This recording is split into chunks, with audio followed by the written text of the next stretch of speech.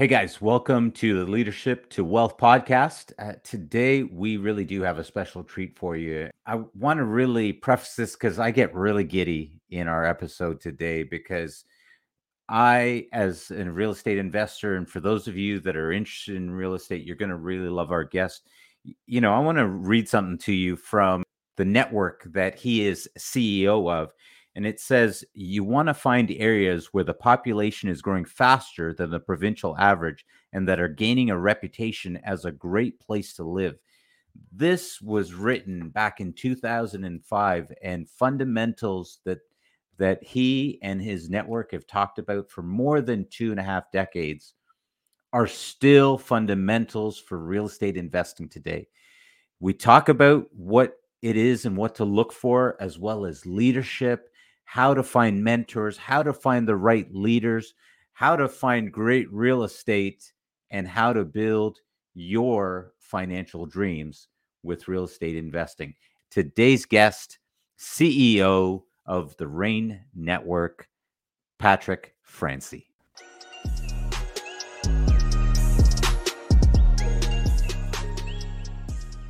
Patrick, thank you for coming on the show today. Thanks for the invitation. Look forward to it. Thanks for the introduction. It's great. Absolutely. I mean, just to be clear, I'm especially tickled because when I started my own real estate journey, back in the day, I didn't even know. I was out on the East Coast, and I didn't even know where you could get real estate information. The first book I ever read was Rich Dad Poor Dad, Yeah. and and I was like, well, where do I find information? And the second book I read was Real Estate Investing in Canada by Don Campbell, Yeah. of course, a former CEO, and I believe good friend of yours still to this day. Yeah. I know Don well. You bet. Yes, and so it's and that book. It's funny. There are the basics that you guys teach in Rain. There are things there that I still will share with people today as a philosophy when it comes to understanding real estate. And so, guys, if you're new into real estate, you want to get into real estate, you want to get into real estate investing, and you're trying to figure out that, or you're trying to figure out where the next step is, strap yourself in. This conversation is going to lead you into a lot of great areas, because Patrick has made it really, I would say, Patrick, and you can comment on this, you've really made it your life to be authentic about this, to really be a leader in this space, and to, uh, in your words, to be a contribution to people in their life journey. Yeah, you bet. I mean, I've been part of the RAIN community for over 20 years, 22 years, I think it is, to be exact. And, RAIN's been around for 30 years teaching real estate investors how to create a financial future investing in real estate. My own journey, back 20 years ago as a business owner was to say, well, how do I plan for my future? And I came across a little different way of coming across RAIN, but I came across the Real Estate Investment Network and started to understand what it meant to invest in real estate. Invest versus, let's say, speculate, or throw money up against the wall and hope it sticks. So over the past 20 years, I built my own real estate portfolio, my wife and I, and came on to work with Don Campbell, the author of that book, in Real Estate Investing in Canada, that you spoke of. And I came to work with him, and then ended up buying the business in 2014, and went on to then, that's the entrepreneurial spirit in me, and it all worked out the way it all worked out. And here I am today, and still trying to be a contribution. And to your point, be just telling the truth, authentic. We don't sell real estate, we just educate and do research. So that's right. The game we play. Yeah, that's right. And it's one of the interesting things, and perhaps one of the unique things about the Rain Network, is that you do not sell real estate, but really it's about that network and bringing people together to be able to be professionals in the space as investors. Yeah, I mean, I think that with anybody, when you go on an adventure where you're trying to be successful in creating that kind of financial base. You're tying up capital. You're learning how to even raise capital, how to do deals. When you bring yourself together in a community of like-minded individuals that are sharing their own experiences, their mistakes, their wins, their losses, because that also does happen if people aren't following the system that we teach, for example. But ultimately, when you put yourself into a community of like-minded individuals, and we've really created a culture that is of collaboration and of support. So, nobody's hiding, holding their cards close to their chest, not sharing. They're actually going, here, this is what I've learned. You don't have to go down that big long path. Here's a quicker way to get to where I was. I've learned all those lessons. Let me share it with you. So it's really collaborative in the terms of the community, and that's based on the culture that we've created over the years. Yeah, yeah, and it's interesting because for me, I remember it like it was yesterday, and I was trying to get into this, and I was like, where do I get this information? And I remember that book was the first book that started breaking down how to look at the basics of real estate investing, not just the motivation, the excitement, the inspiration behind it. It started giving me some actual technical skills. The first one I always remember was it talked about that real estate is not, there is no such thing as a national real estate market. It's regional and local, and being Yeah. able to go, okay, you've got to look into that. Oh, Mm. that's great. Well, where can I find people that can help me learn that? And I remember talking to some people, and they said, well, I don't know, I've got a couple of buddies and this is what we do. And I said, great, where did you meet them? And they said, well, they're my neighbors. And I thought, okay, great. I don't know where to go. And I thought, let me look into Rain. And I would have to fly at that time to Toronto to try to Mm. attend one of the events. Yeah. And for young kids, I was like, I don't know how to do this. And it was very cost prohibitive at the time. Now, you guys have done some revolutionary things through the pandemic.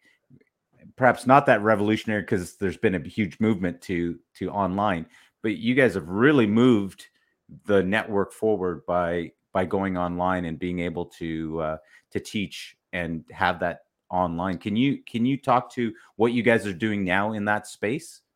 Sure. I mean, when the lockdown happened, we actually did our last big uh, kind of big event, what we would call, our big educational event in Calgary on March the 7th, 2020. That Yeah. was our, what we call at the time, our acre event. It was our primary Yes. educational weekend. There's, I don't Yes. know, 450 people at that event. And then literally we were starting to get, we'd already written the report on COVID. So we knew something was coming. We didn't know to what degree and that it would Yes. be a total, global lockdown. But we'd actually Yes. issued and done a report on COVID in December of 2019. So we were aware that things were unfolding and things were happening, like I say, never to the scale or within the scope of all of this. But ultimately, we all flew home, and the next thing you know, March 15th, everything's locked down. And what was really unique about Rain at the time was I have an international team. So we have team internationally. Then, some of my key management team are in Ontario. They're in another part of British Columbia. So we were already very, very familiar with Zoom. That's how we communicated. We were already, set up to do various things. So the point of that, I guess, is that when the lockdown happened, we literally just went live into the world that we already existed in, which was a virtual world, and really drove that initiative. Because through all of that, one of the things that we understand from a community point of view is they needed leadership, and we were really prepared and wanted to provide that. We were very intentional about going, people need leadership through this time. It's confusing, it's frightening, it's concerning. Oh my gosh, am I ever going to go back to work? Is my business shut down? I mean, I had businesses shut down in Alberta. I had retail businesses that I had to close the stores. And, so there was a lot of stuff moving. So we got online right away and started really stepping into that role of leadership that we could provide, based on the fact that we do so much economic research. So then what we also know, and this is a little bit of old guy wisdom, is that I've been through many real estate cycles. I've been through many recessions over the years, big recessions. I'm old enough to have done that. So understand that through anytime there's chaos like this, in it lives opportunity. Now, we said right out of the gate, folks, I don't know what the opportunity is going to look like. I just know there's going to be a lot of opportunity start to unfold. So prepare mentally, financially for that. And we just took steps. And as the weeks and months, started to unfold, we could see a lot more clear what was happening economically, what that would mean to the housing market and to real estate, and where some investment opportunities will live. And we were pretty good. And so, mostly we were great. I think we called some shots a little bit early, but, so we expected things to happen a little sooner than they did, but ultimately they happened. Yeah, that's right. It is interesting. You mentioned about real estate cycles, and we can get to that in a little bit. A lot of people they know me as an expert in the space of private lending, private mortgage investments, and it's something that I went into again off of real estate investing. And one of the things that I remember when COVID hit was everyone was like, what do we do now? And what's going to happen? And you're right in that nobody could have told you exactly what was going to happen, but you understand that there are real estate cycles. And the great thing about real estate that I think everyone understands, with it being around, investing in it for thousands and thousands of years, is that all of these things will pass, and this is just another cycle. It may be caused by something that we don't fully understand, but in the long run, we'll be okay. So can you say something because I know you deal with this a lot, can you say something to perhaps the mindset of the early investor, and what it was for you that changed to go from being a business owner to saying, hey, I'm getting something different about real estate? Yeah, sure. I mean, the most, early on, like early investors, even first-time home buyers right now, and historically, investors are very, very influenced by headlines.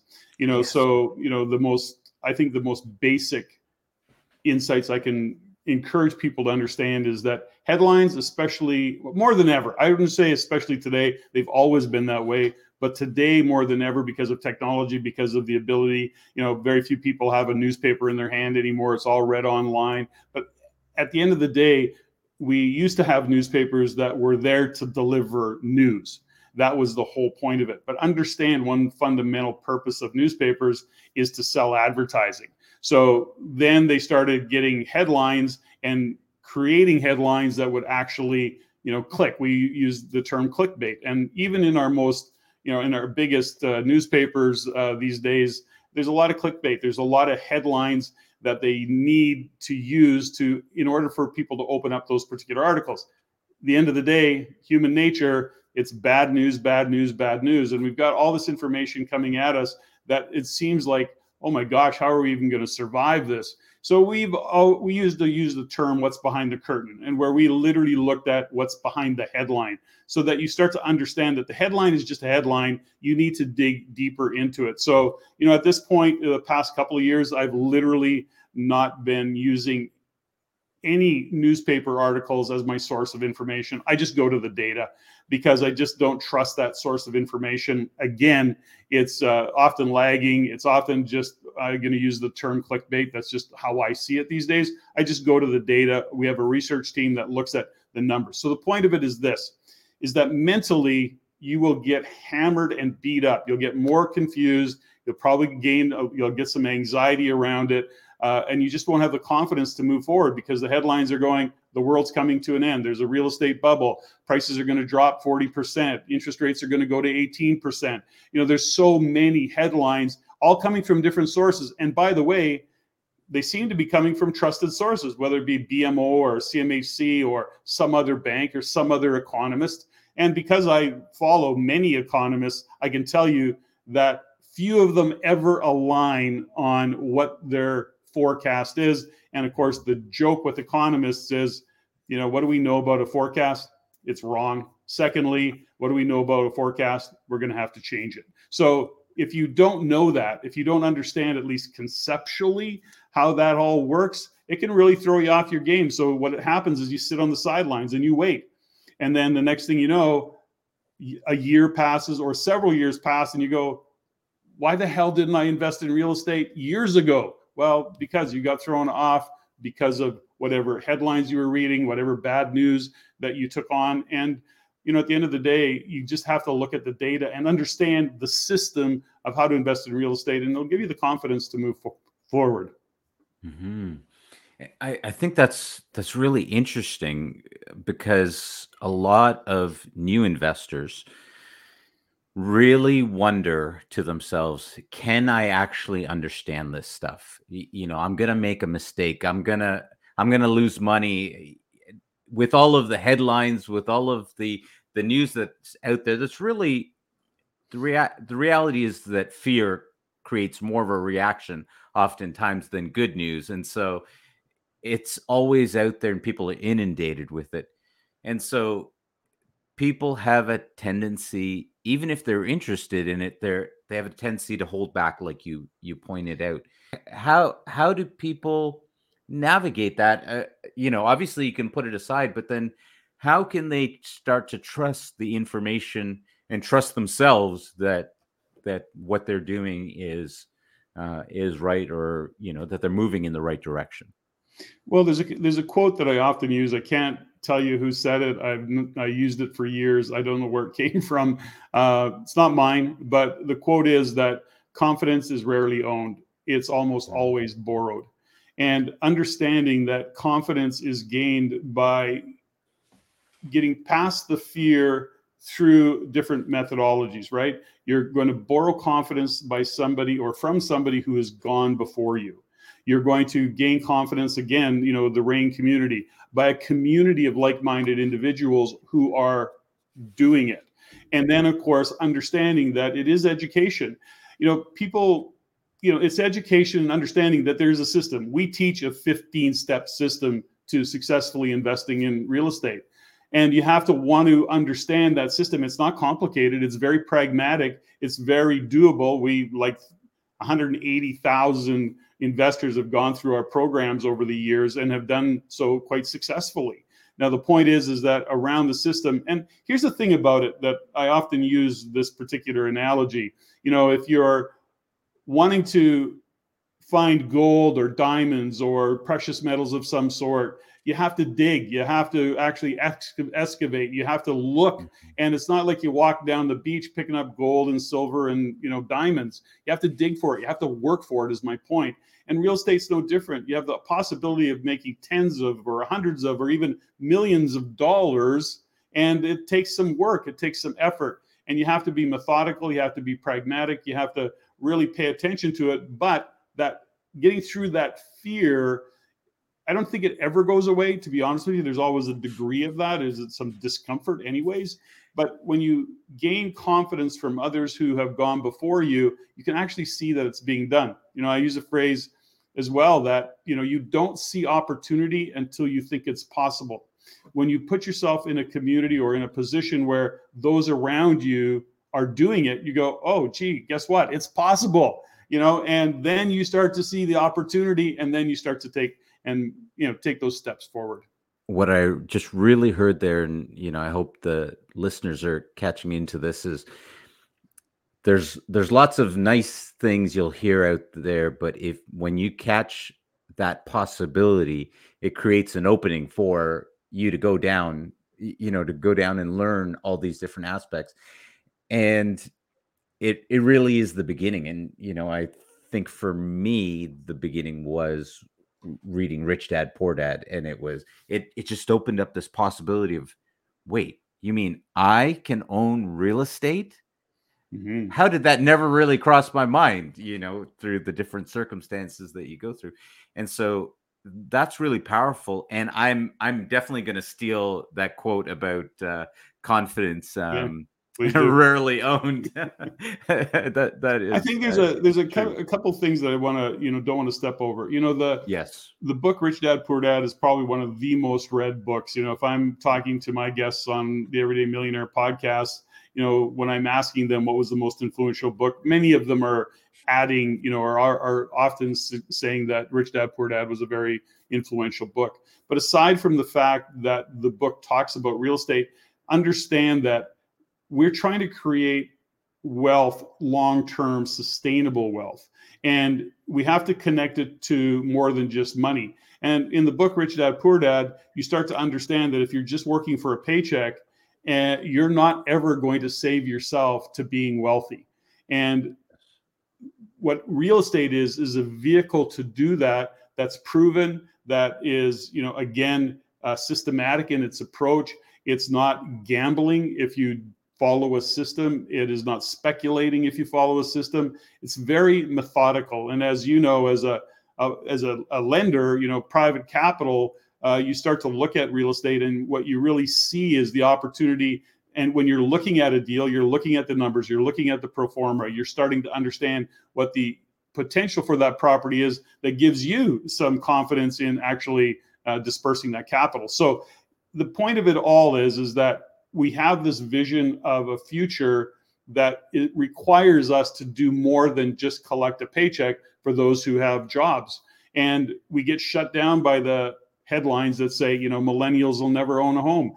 I just did a podcast with Derek Lobo, who wrote a book, The Self-Funding House, which was specifically for millennials, young people, to actually own a home and to do it in a way that makes sense, because it's not rocket science for us who are involved in it.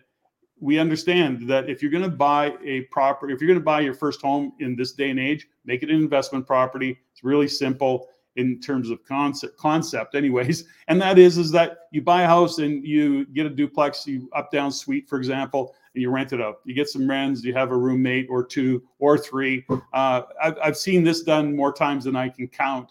And I've actually talked to RAIN members, young men in this case, but doesn't matter, that bought a property, bought a bungalow, put a basement suite in it. They live downstairs and they rent out the rest of the place. So they've got four buddies. They're young. They're having fun with it. They charge them rent, and they live there literally for free. One of them cash flows $200 a month. So he's literally living in his house, and he's getting paid $200 a month to live there. Not a bad deal. Not a bad deal at all. One of my best friends, Alan, it was really interesting because he bought a house and he rented out one of the rooms when he was younger. He rented out one of the rooms, rented out the other room, rented out. Now he doesn't have a room. He starts sleeping in the basement on a blow up mattress. Then he decides to renovate the basement, rents it out. He actually started sleeping in a closet for a little bit. Well, listen, at the end of the day, something, this is, we all remember our youth. I certainly remember my youth. And when I was 18 years old, I was living on my own, and I had a couple of roommates.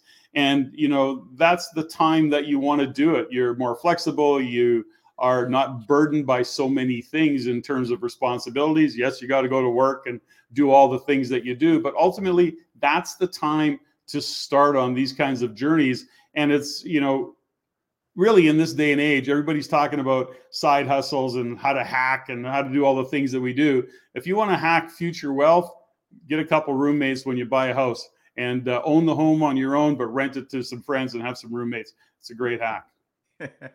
Absolutely. And that is a great point in terms of understanding sort of where you're at in your life, because one of the things that was present for me was I've got four kids. I got a wife. I've got four kids. I was involved with my church community. I was involved in different aspects, and I was starting to build my real estate portfolio. And it's kind of how I got into private lending, was realizing that I didn't have some of the time available to do the stuff with real estate investing, and I hadn't built up the systems to be able to give it to give it the amount of time that I had available. And so I got into private lending. And one of the things that I found with that is we're able to leverage, right? Mm-hmm. Because now people who have properties, hey, you're in a different area of your life, you're in a different section.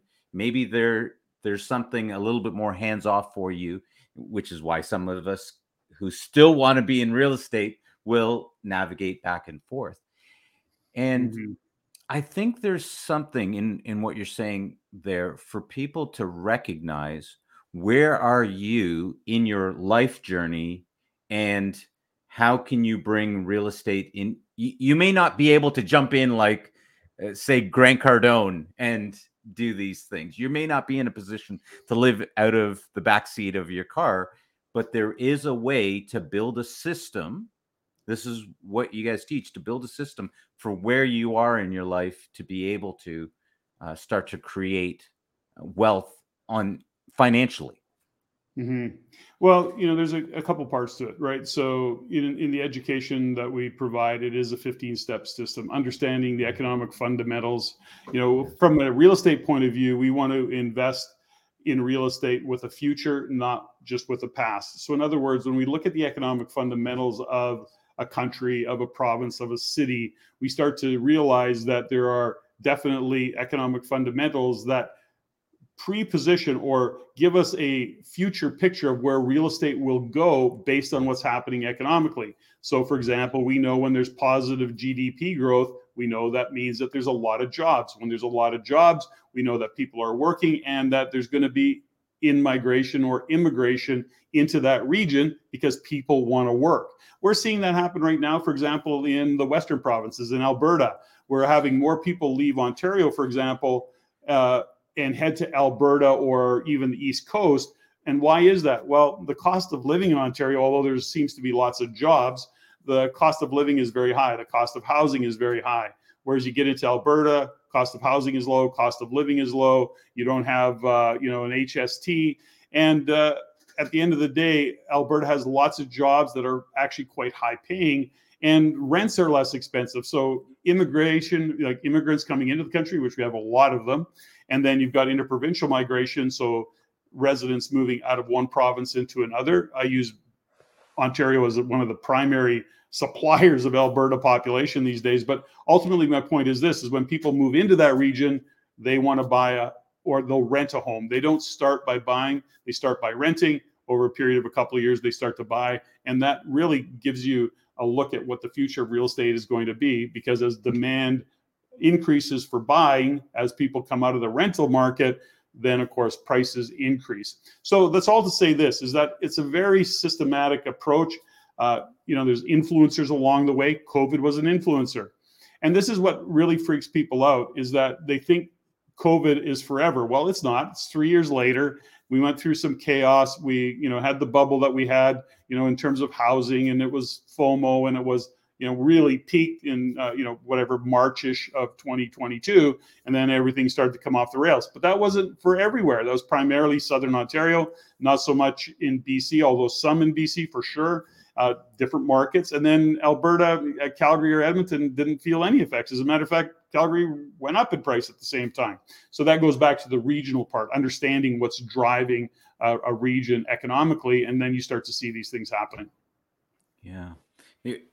One of the things that happened was, for people like myself, it drove us into buying into our other provinces, where you watched Ontario was just going vertical, and it drove us to other areas. And I saw a lot of people that would buy sight unseen, were buying properties in other locations, and without any fundamentals. This property, that's really cheap, and they would buy that.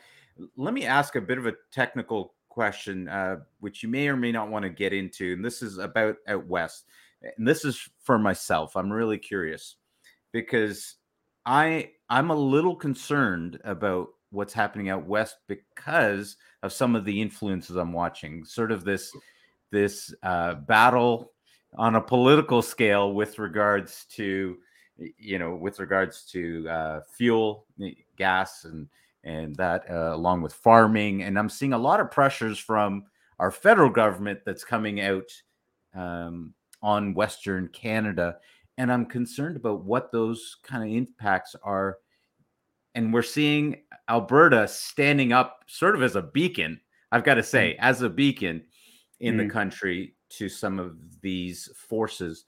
Can you comment at all about what you're Can I thinking of comment? out there?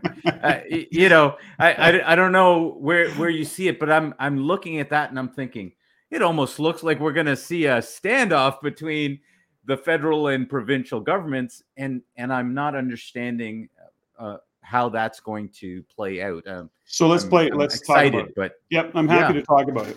yeah, All I can do is give you my view of it and understanding yes, that, we, as investors, and it doesn't matter whether it's real estate or Bitcoin, cryptocurrencies, yeah, whatever, precious metals, REITs, I don't care what it is. We have to develop a thesis. We have to look at the possibilities and then determine the probabilities. So when we look at what's happening in real estate, as I said earlier, we look at the economic fundamentals, GDP growth, employment growth, immigration, population growth. Those are all fundamentals that drive real estate, which we know in Alberta is very strong.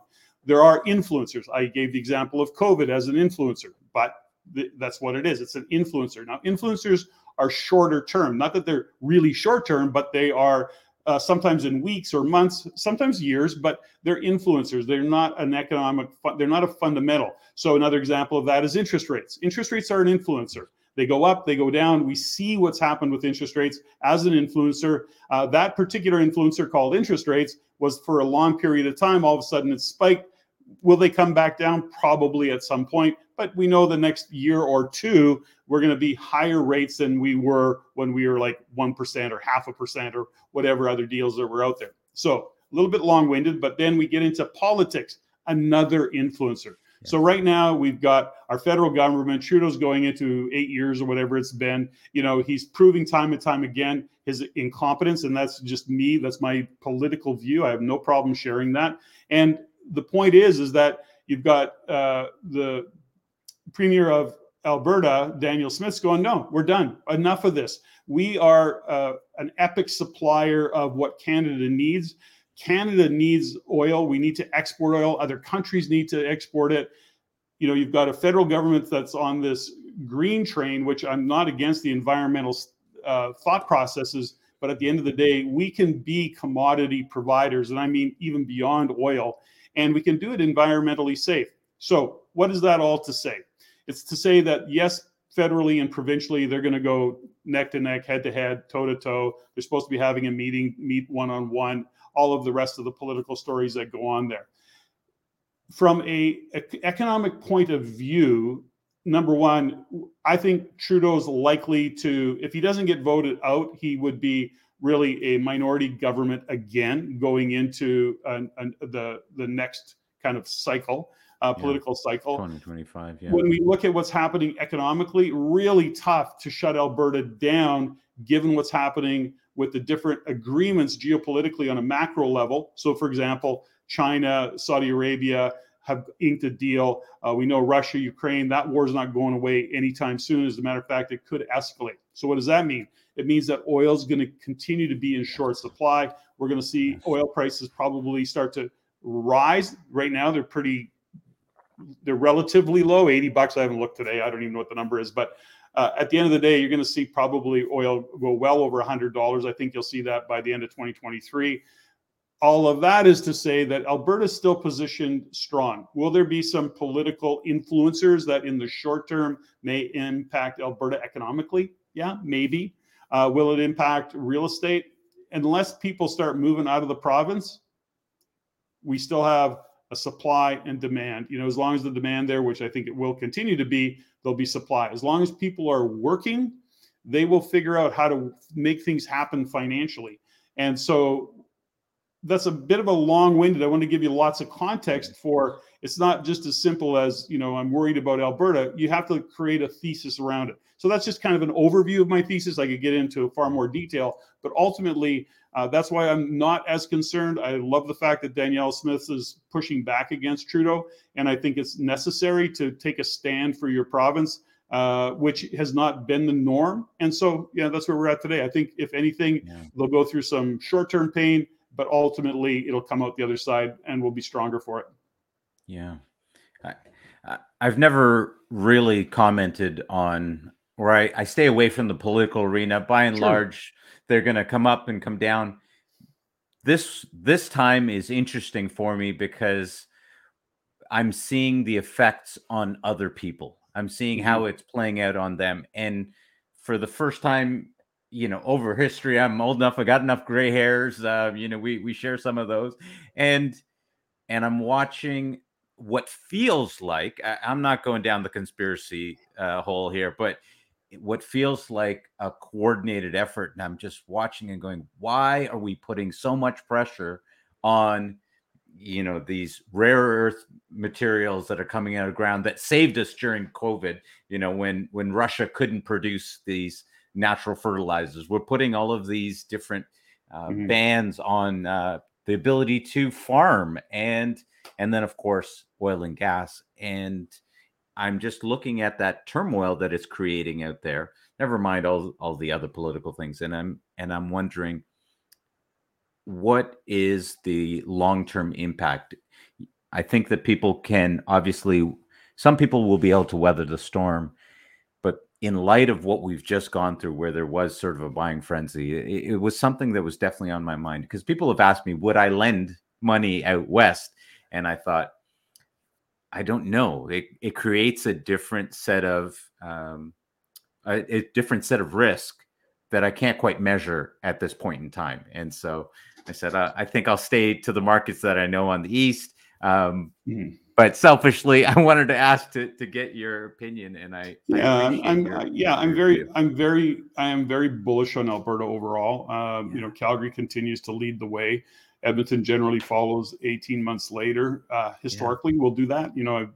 I've born and raised in Edmonton, so I know Alberta yeah, exceptionally well, and I understand kind of the culture and uh, the real estate market out there and how things flow.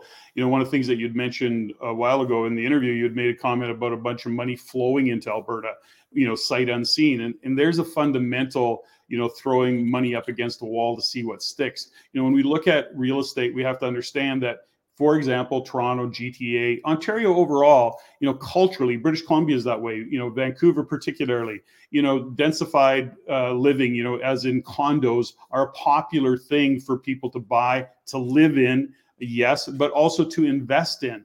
In Alberta, Ontario, somebody from the GTA looks at a condo in Alberta for 350 grand and go, oh my gosh, it's almost free. I can buy 3 of them, right? So the understanding is not there in terms of culturally and understanding the economics of what is driving the condo market.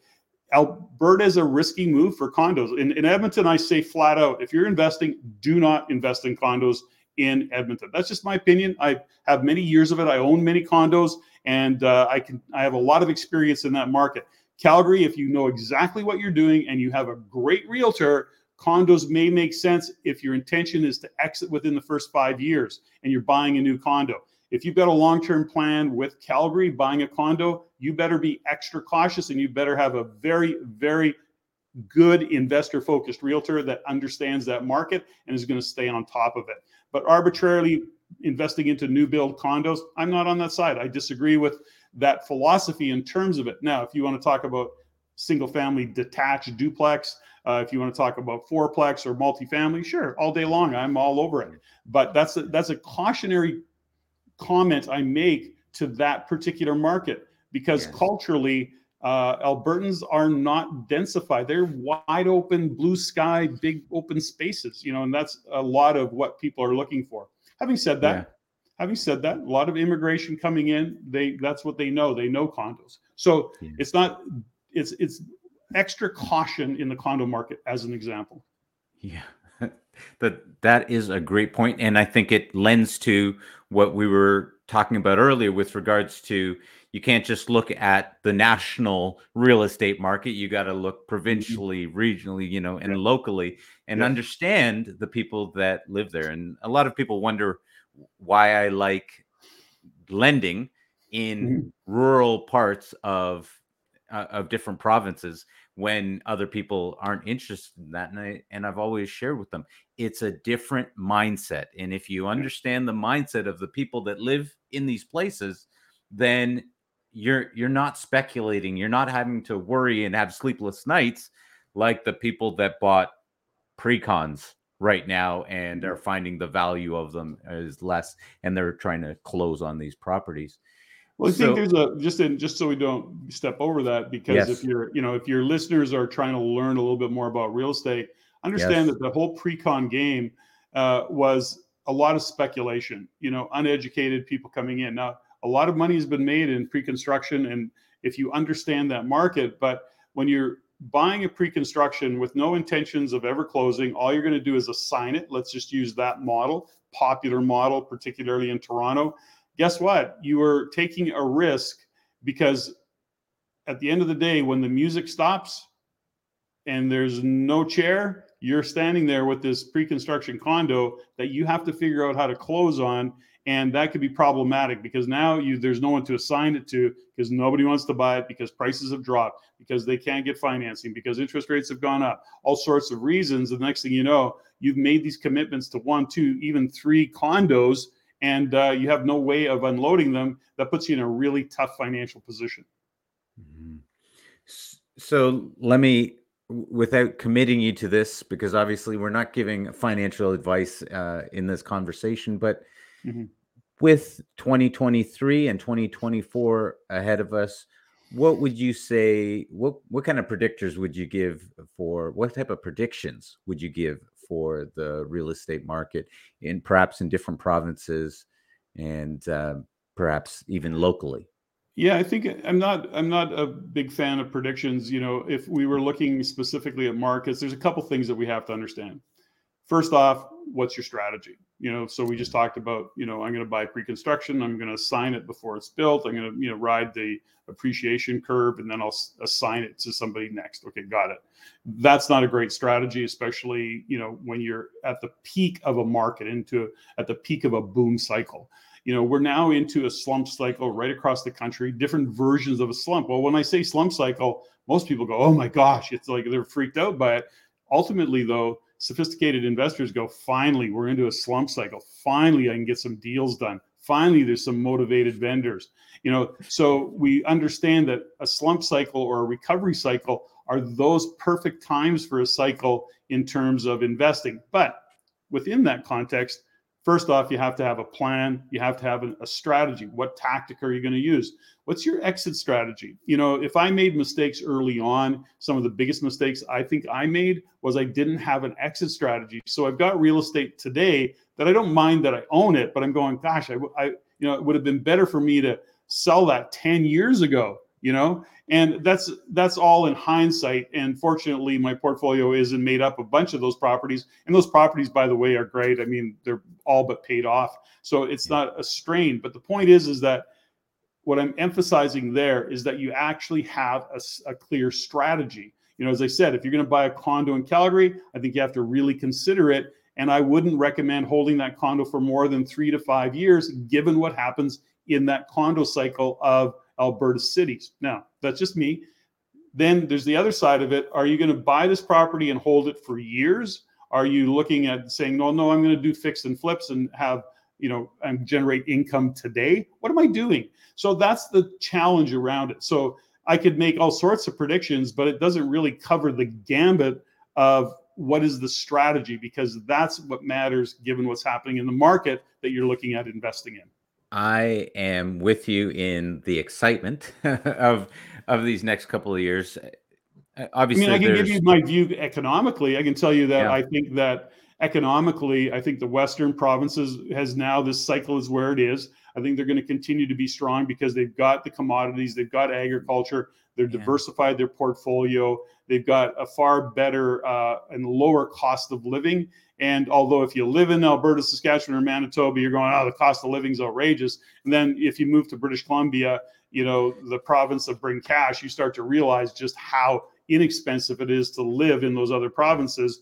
And, or if you live in Toronto, or if you compare to Toronto. So the point is that I think that right now as we sit, and it's hard to look a year or two down the road And simply because when you look at the geopolitical issues that are happening in the world, we don't know what's going to happen. And we're at the effect of all of those things. Bank of America, the CEO for the Bank of America just came out yesterday and is warning that he suspects that the U.S. will default on their debt. That's a big deal. Their ceiling, their debt ceiling, they've hit it. They've already been robbing a little bit of Peter to pay Paul, and now they're talking about default. Well, when the CEO of one of the biggest banks makes that kind of a statement publicly, that's usually a pretty good flag, a pretty big warning. So having said that, that's kind of outside of Canada. But based on what we know today, when we look at Canada, I don't see recession nationally. I think that there's a very good chance that you'll see Ontario slip into a technical recession. So for your listeners, technical recession or recession is when GDP growth goes to negative territory for 2 consecutive quarters. Now, we're not there. We are not even close to there, to be honest with you. We see the trend coming down, but ultimately we see growth in Alberta, as an example, Saskatchewan, even BC, East Coast, positive GDP. Ontario is kind of slipping into that negative GDP territory. That's a forecast, by the way. So the point is that Canada could pull this off. I think we have to look at it on an ongoing basis, which is what we do. But as I'm looking today, I don't see Canada with a hard landing today, anyways. Part of my fears is actually for what I would call the regular household or the regular Canadians. It's definitely in Ontario, those who leverage themselves highly and stuck with variable rates, and they held on to them and watched as their monthly payments have gone astronomical. And a lot of people don't realize, for anyone who's lived through the 80s and watched when interest rates went from, say, 10% to 20%, they doubled.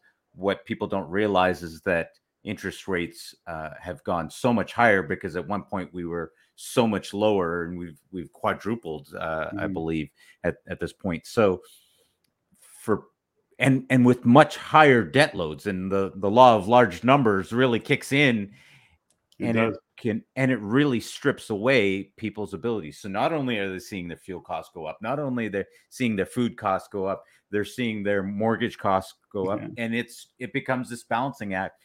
And I'm watching it as a private lender. I'm watching it on this side of the fence and seeing as people are really being set up to lose and have to sell their properties. And so on one side, that creates a huge opportunity for people that are going to try to go in and get real estate at reasonable prices, and perhaps even be able to solve a lot of these problems for people that need to get out of them.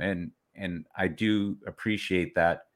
I also do feel for those people that are in those situations are going to be losing homes. And I think there's something really important for people to realize and try to give themselves runways. We're watching businesses lay off employees and increase their runway for their company's burn rates. And you're a business owner, so you know the importance of that. And I'm not watching as the Canadian household is really taking that into account. Hey, let's get rid of some liability so that we can weather this storm.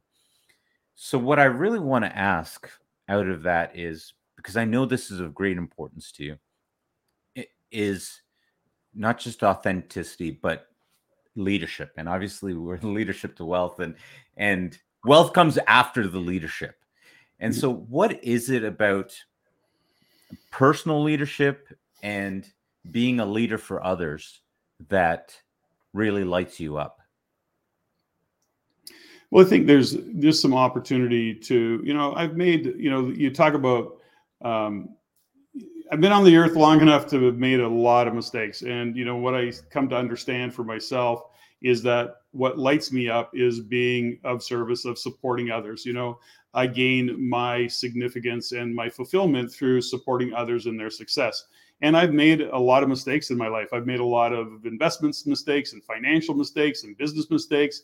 And that just becomes part of it. You start to realize that people have this fear of failure, but understanding the one fundamental factor is that you got to fail in order to grow. You have to be uncomfortable in order to gain strength. And, we use the analogy of going to the gym. You don't get stronger by lifting light weights. You have to push your limit. You have to add an extra couple of pounds in order to grow the strength. And in part of, investing and part of, growing a business, you're going to make some mistakes and it's going to be costly. But if you don't take those chances, you don't really ever learn along the way. You always risk mitigate. So for me, when it comes to leadership, it's being able to share some of my, old guy wisdom, if you will, and having been a coach for almost 25 years and working with investors, I've learned a lot from people. I've learned the psychology, I've learned language, the narrative that's used, the words that are chosen. It really gives me insights into somebody. So I'm able to kind of enter the conversation where they are. That's a fundamental of understanding and leading and being a great leader, is entering the conversation where people are at and then bringing them up to a level that you can converse with them differently. If I start coming in to a conversation like this and start, talking about all things I know and all of the complexities of real estate, like you do with private lending, you lose people. They don't understand. That's not leadership. Leadership is entering the conversation where they are, first discovering where it is, and then bringing them up, and then starting to, share the lessons you've learned along the way, so that people don't have to make those same mistakes. Yeah. Did that answer your question? I hope.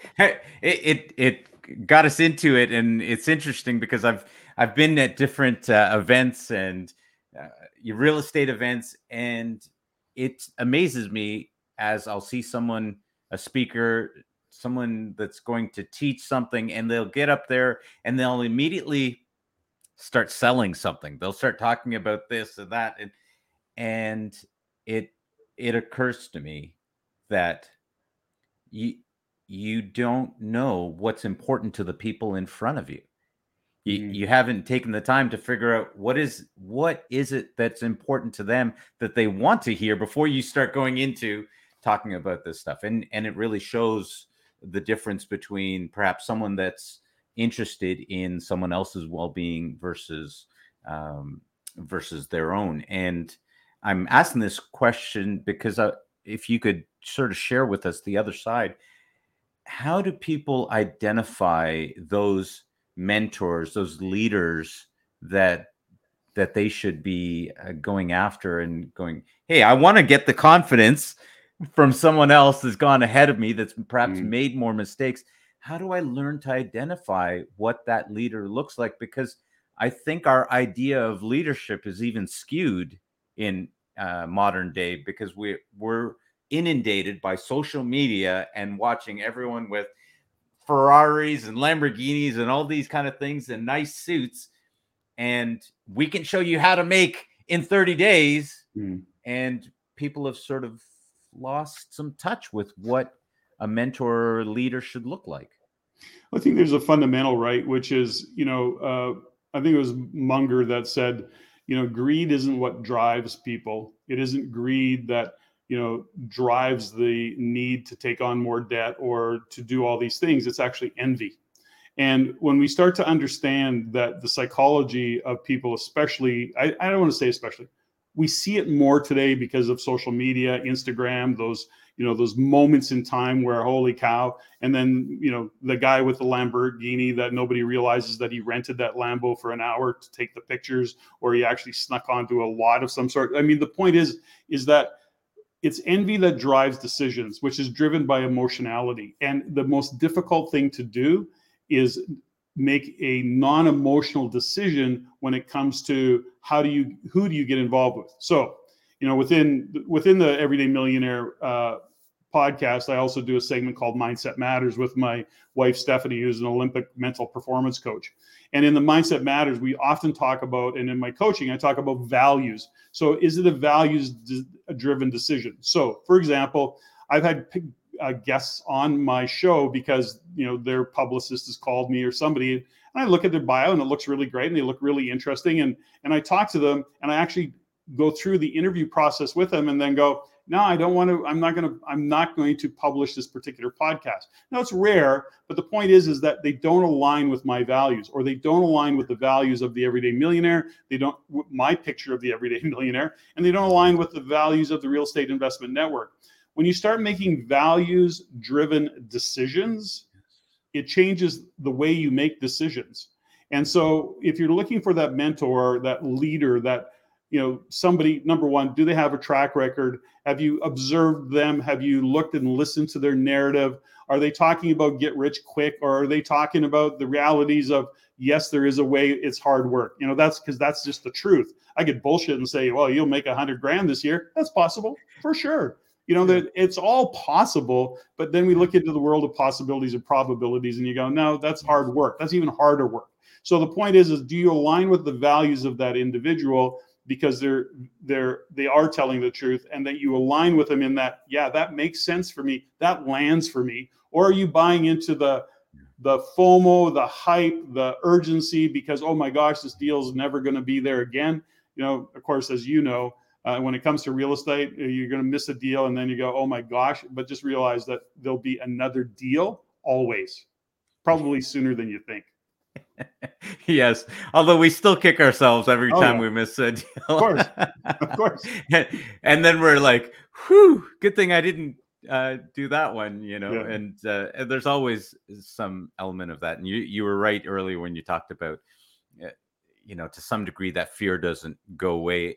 And I actually consider it as a servant. It serves me to have a little bit of that, because it always makes me look back at the numbers to make sure, is this actually true? Is this, or are you buying into the hype? Sometimes people start to expect that you're just going to be able to produce the next thing, and you don't ever want to buy into your own hype. So, but with regards to what you were saying in terms of leadership and mentorship, looking for someone that is, that's values based is really powerful, because anyone can tell you how to make the next set of get rich quick schemes. And we've obviously seen it. I've been dealing with some people actually even out west.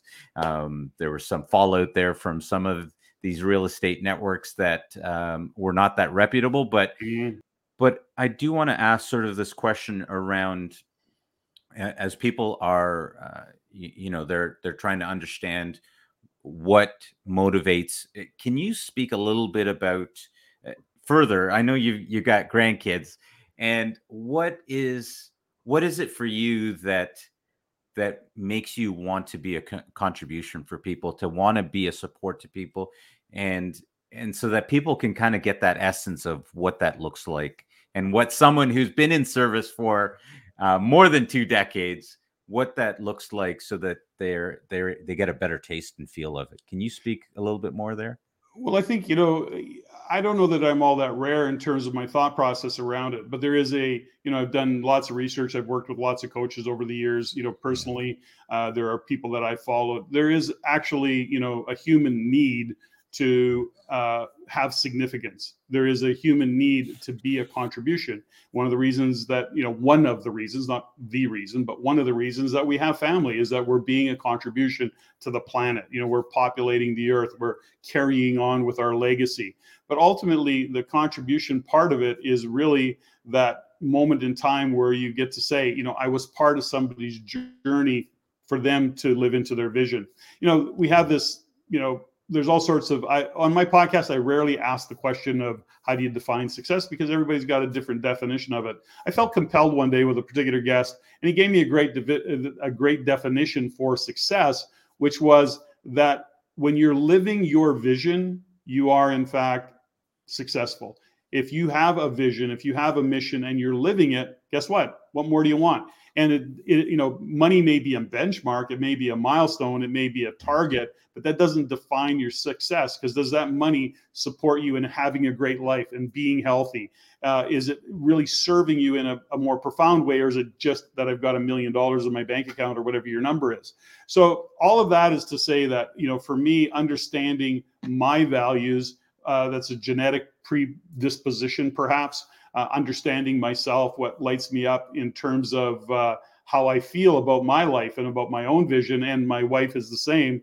And that's why we probably one of the reasons we came together. And then ultimately, being that contribution is that level of significance that we as humans need that level. So if you don't identify that, if it's always about you, and certainly there are those narcissists out there, but I think people will, if you bring people's awareness to what really lights them up, yes, there's some money there. Yes, there's a great job there. But even in that, what's it connected to? And often, if you really dig deep and you go through the layers and help people in that discovery, it always comes to being of service to others. And that, and if they can make their living being of service to others, that's even better. Of course, it's cliche these days, but, when your vocation is like your vacation, you'll never work another day in your life. And both my wife and I, we joke about it. We're on the Freedom 95 program because we'll never, ever stop doing some version of what we're doing. It may expand. It may not look like the Real Estate Investment Network, but it'll always be some version of what we're doing in terms of supporting others in their growth. And that's just how we're wired. And we know that. And we're really good at it. Is that one of the things you enjoy about the podcast? Oh, of course. It's getting that message out there. It is really, and being, and of developing the skill of interview and the skill of digging deep and listening and understanding that, I've got some great guests and they bring great message, and how can I get that message out there? I've got a great team of people that support me. I don't do it by myself, but as I said to you before the podcast, or maybe I said to Wyatt, I don't know, but at the end of the day, I'm way more comfortable behind the mic than I am in front of the mic. But, I go in front of the mic occasionally because I also need the practice. I love what you're saying, because one of the things that's important to me when I talk to people that are interested in being private lenders and investing, doing this kind of stuff, I always have two rules for them. One is, if you're not sure about this, making money in this real estate thing, come back to me when you are sure that there's money in it. And then the other one is about giving back, because one of the things that you learn very quickly in business, in investing, is that the money is just a benchmark. And if there isn't something else there for you, it's not, for me, I realize it's not necessarily someone that I'm going to want to be around. And because I plan on doing this for till the day I die, being around people and helping them build, you want to be around people that understand that the importance of being in contribution, because that's where it really comes in. Yeah, and this goes back to even the brief conversation we had about values, seeking leaders with values. So understanding that one of my core values is being of support of others. Not everybody has that core value, by the way, and that's fine. But you attract like-minded people when you are clear on your values. So to your point, you're asking a great question. Is a being of service to others really important to you? I'll give you an example. I've been on massage therapists' tables, and understanding that one is a massage therapist as a thing to do to make money, and then there are the massage therapists that are truly committed to your wellness. And yes, you're paying them for it, but their commitment to your wellness is very evident in their passion and their commitment to making sure that you have the best experience and get the best massage that they can possibly give. It's a totally different experience, and you may have had that, but ultimately, when you're in that service industry, then you better be committed to that experience for others. If that doesn't light you up, it's going to get tired really fast, which is a great, why you asking that question of anybody who wants to get into it. That's a great question to ask, because it really starts to shine a light. They got to hold a mirror up and go, is that who I am? I don't know. Maybe. Yeah. Because if you can't enjoy the journey, if you can't enjoy today, then we may never make it to that other point. You won't be happy if you're not going to be happy until you get to that point. Then you're never going to be happy, because 100%, right, that just doesn't happen. And so you have to be able to be, as you said, be lit up about what you're doing and who you're being each and every day, knowing that you're maybe taking on your fears and also being a support to others and bringing people along with you. My wife and I just went to Dominican ending of last year, and there were people that were like, "Oh, I'm living the best life ever," and I'm thinking, this is your best life? I'm happy for you, but at the same time, I'm thinking, I'm enjoying myself, but man, I wish that some of the people that I get to have conversations with on a daily basis. I wish they could be here. Mm, And it reminded me of something that one of my friends said to me when COVID happened. He went down to Barbados, and he said he took his family, he went there. He said, "Hey, I wish you were here because I'm kind of here by myself." yeah. And you realize that if you don't bring people along with you, you may be on the beaches in the world, but you'll be there by yourself. Hmm. And so I think one of the important things, and I think this is important because you foster it in the Rain Network, is bringing people alongside you, because we're really built to be in community. And when we come along as a community, then we really thrive together and enjoy life along the way. Hmm. So just to end this off here, I know we've come time, and you've got a lot of other things to do. Um, what's next for you with the podcast, and what's next for Rain? Well, with Rain, what we're doing is we're actually getting into some public events again. Smaller, more intimate events, way smaller groups. Yeah, The big 500 people in a room. We're not interested in anymore. yeah, We think we can do and deliver more to smaller groups, and so we've got some really cool plans that literally are starting to roll out in 2023, early 2023. We'll start to see, and people will start hearing about that. I think in March. We did a kind of a really cool event called the Think Tank, and it was literally a small 15-person event that was kind of, I don't want to call it a mastermind, but it was with next level of business owners and real estate investors. So we're doing some of that work. That's all kind of plays into the ethos of who we are and who we want to be and how we want to continue. From the podcast point of view, both the Everyday Millionaire and the Mindset Matters and Rain, we're into the YouTube world. We've launched our YouTube channels, and are going to go through the grind of growing those channels. It's hard work, and it takes time, but we're committed to doing that and getting that message out there even more. And yeah, so that's kind of some of the focus that I've got for 2023. We've got some things going on a business scope that we hope to scale with a couple of strategic partners. So yeah, some cool things going on. love it, love it. Where's the best place if people want to get a hold of you? Where's the best place for them to chase you down? I have a very specific public email that I share. I have no problem sharing it. And that is ceo@raincanada.com. And that's ceo@reincanada.com. I answer all those emails. And that's the easiest way to get a hold of me directly. Or if you want to just know more about Rain, you go to raincanada.com. Yeah. And make sure we'll have all of these links in the show notes, guys. Please make sure you check out his podcast. And I can't speak enough to the value that you can get out of the Rain Network, and for really getting yourself around like-minded people. Patrick, thank you so much for coming on today, for sharing your commitment to people and to their financial futures. I really appreciate it. Thank you. Well, thanks for having me join you. I've enjoyed it much.